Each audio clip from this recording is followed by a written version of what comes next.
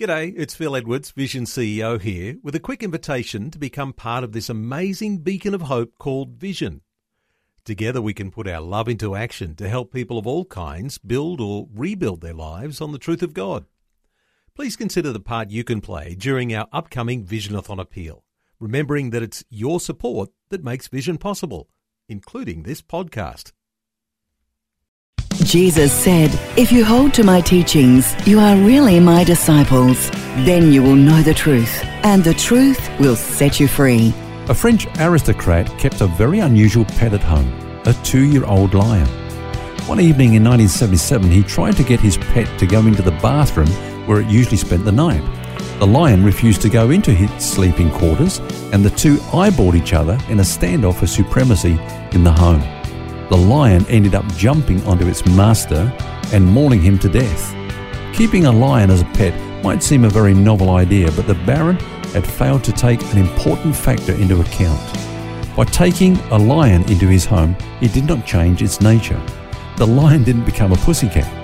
The Bible teaches that every created being remains by nature what it is until the day of its death.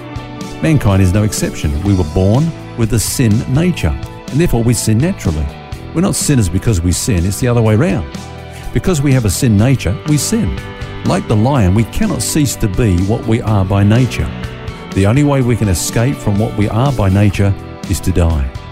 And that is exactly what happened to us when we were born again. We died to who we were in Adam, and we received a new nature, the very nature of Christ himself. The Bible tells us that through the indwelling of the Holy Spirit, we are now partakers of the divine nature.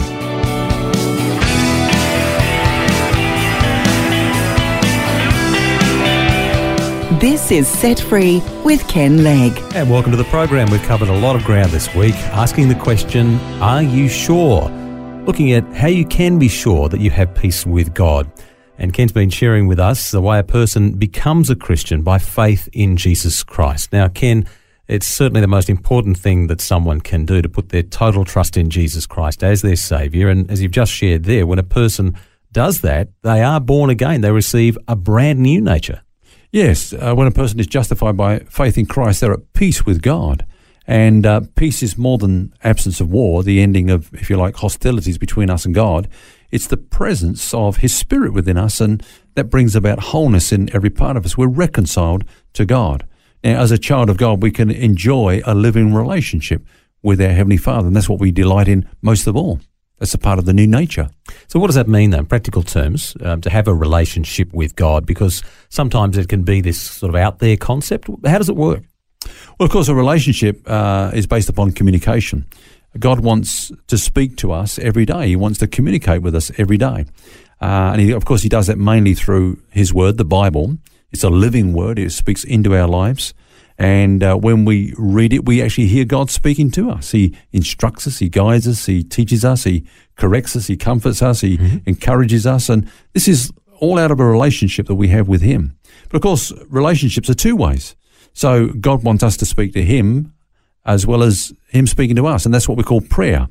When a person becomes a Christian, maybe some people have done that very thing this week as they've been listening to our program. Well, prayer, I would say to them, is just simply talking to God. Don't make it any more complicated than that. It's just you talking to God. When you pray, you can thank Him for His great love and goodness to us. We can share our problems, our needs with Him, ask Him for His help. We can confess our times of failure to Him and ask Him for strength to withstand temptation in the future. We can also pray for those who are near and dear to us, that they too will experience, His love and His salvation and His help in many different ways. That's probably the best advice you could give someone who's just become a Christian, to teach them how to have that enriching relationship with God. What other advice would you say is up there on the top of the list? Okay, so let's say somebody's just become a Christian. The first thing I'd say to them is, welcome to the family. Now that you're a Christian, you belong to a family that's right across the world.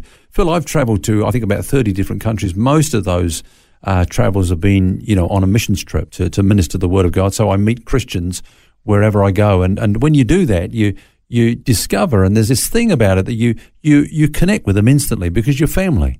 There's that kind of, you don't have to say much. There's a bond. We just know. Yeah, we have So much in common, regardless of different cultures and so on. Now, that family is worldwide, but it's also local.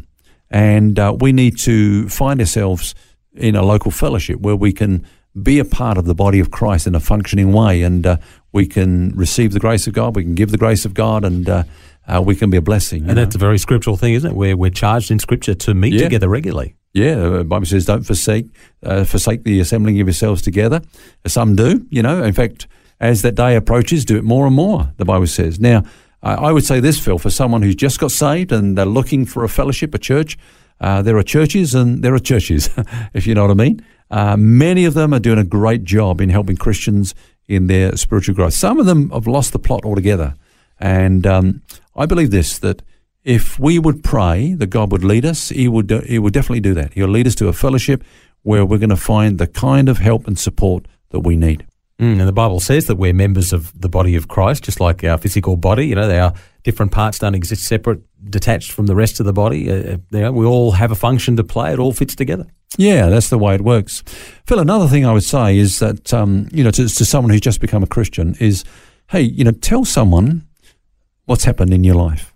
It's an important thing that you do, that you confess your faith. It's important for them, and of course it will help the others to know the gospel and to know the way of salvation. You don't need to preach to people, but we do need to share with them. And I would say don't leave it too long. Maybe within the next 24 hours, just tell someone, say, hey, something happened to me the other day. I actually become a Christian. Somebody shared with me the gospel that Jesus died on the cross for me, and I asked Him to be my saviour.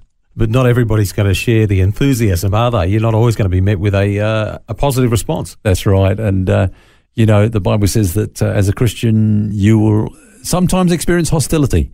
In fact, the same hostility that Jesus experienced, He said, if they hated me, they're going to hate you as well. If they persecuted me, they'll persecute you also. But even that, that's speaking out our faith, taking a stand for Jesus, that's one way of becoming strengthened in our faith. And Jesus is always there to encourage us and support us and give us His grace when we're going through those times of opposition, Well, let's close up this conversation for the week. We've been asking that question, how can you be sure that you have peace with God? And maybe there have been people wrestling with that and have perhaps come to the foot of the cross this week and have put their faith in what Jesus has done on their behalf on the cross. What would you say to them?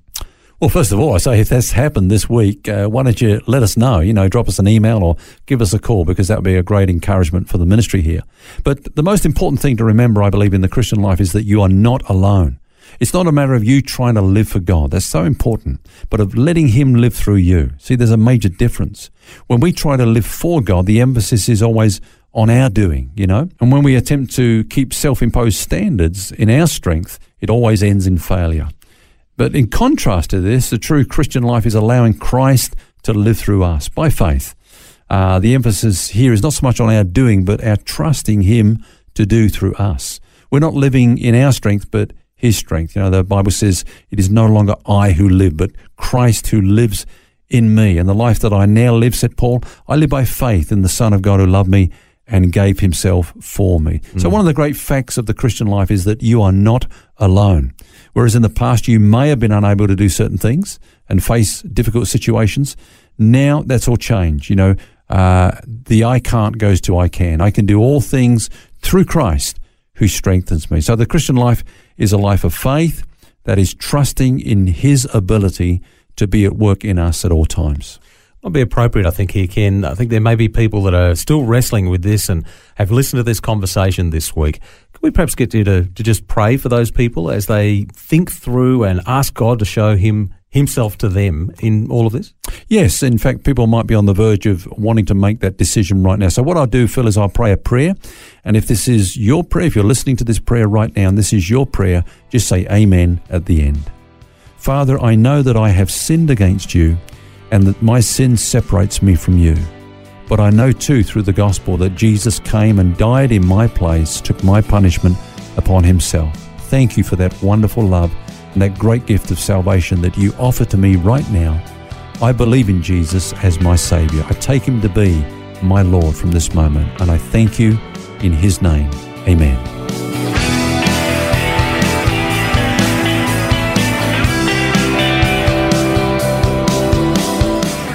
Well, that brings us to the end of our series this week. Hope you can join us next week when we start a brand new one.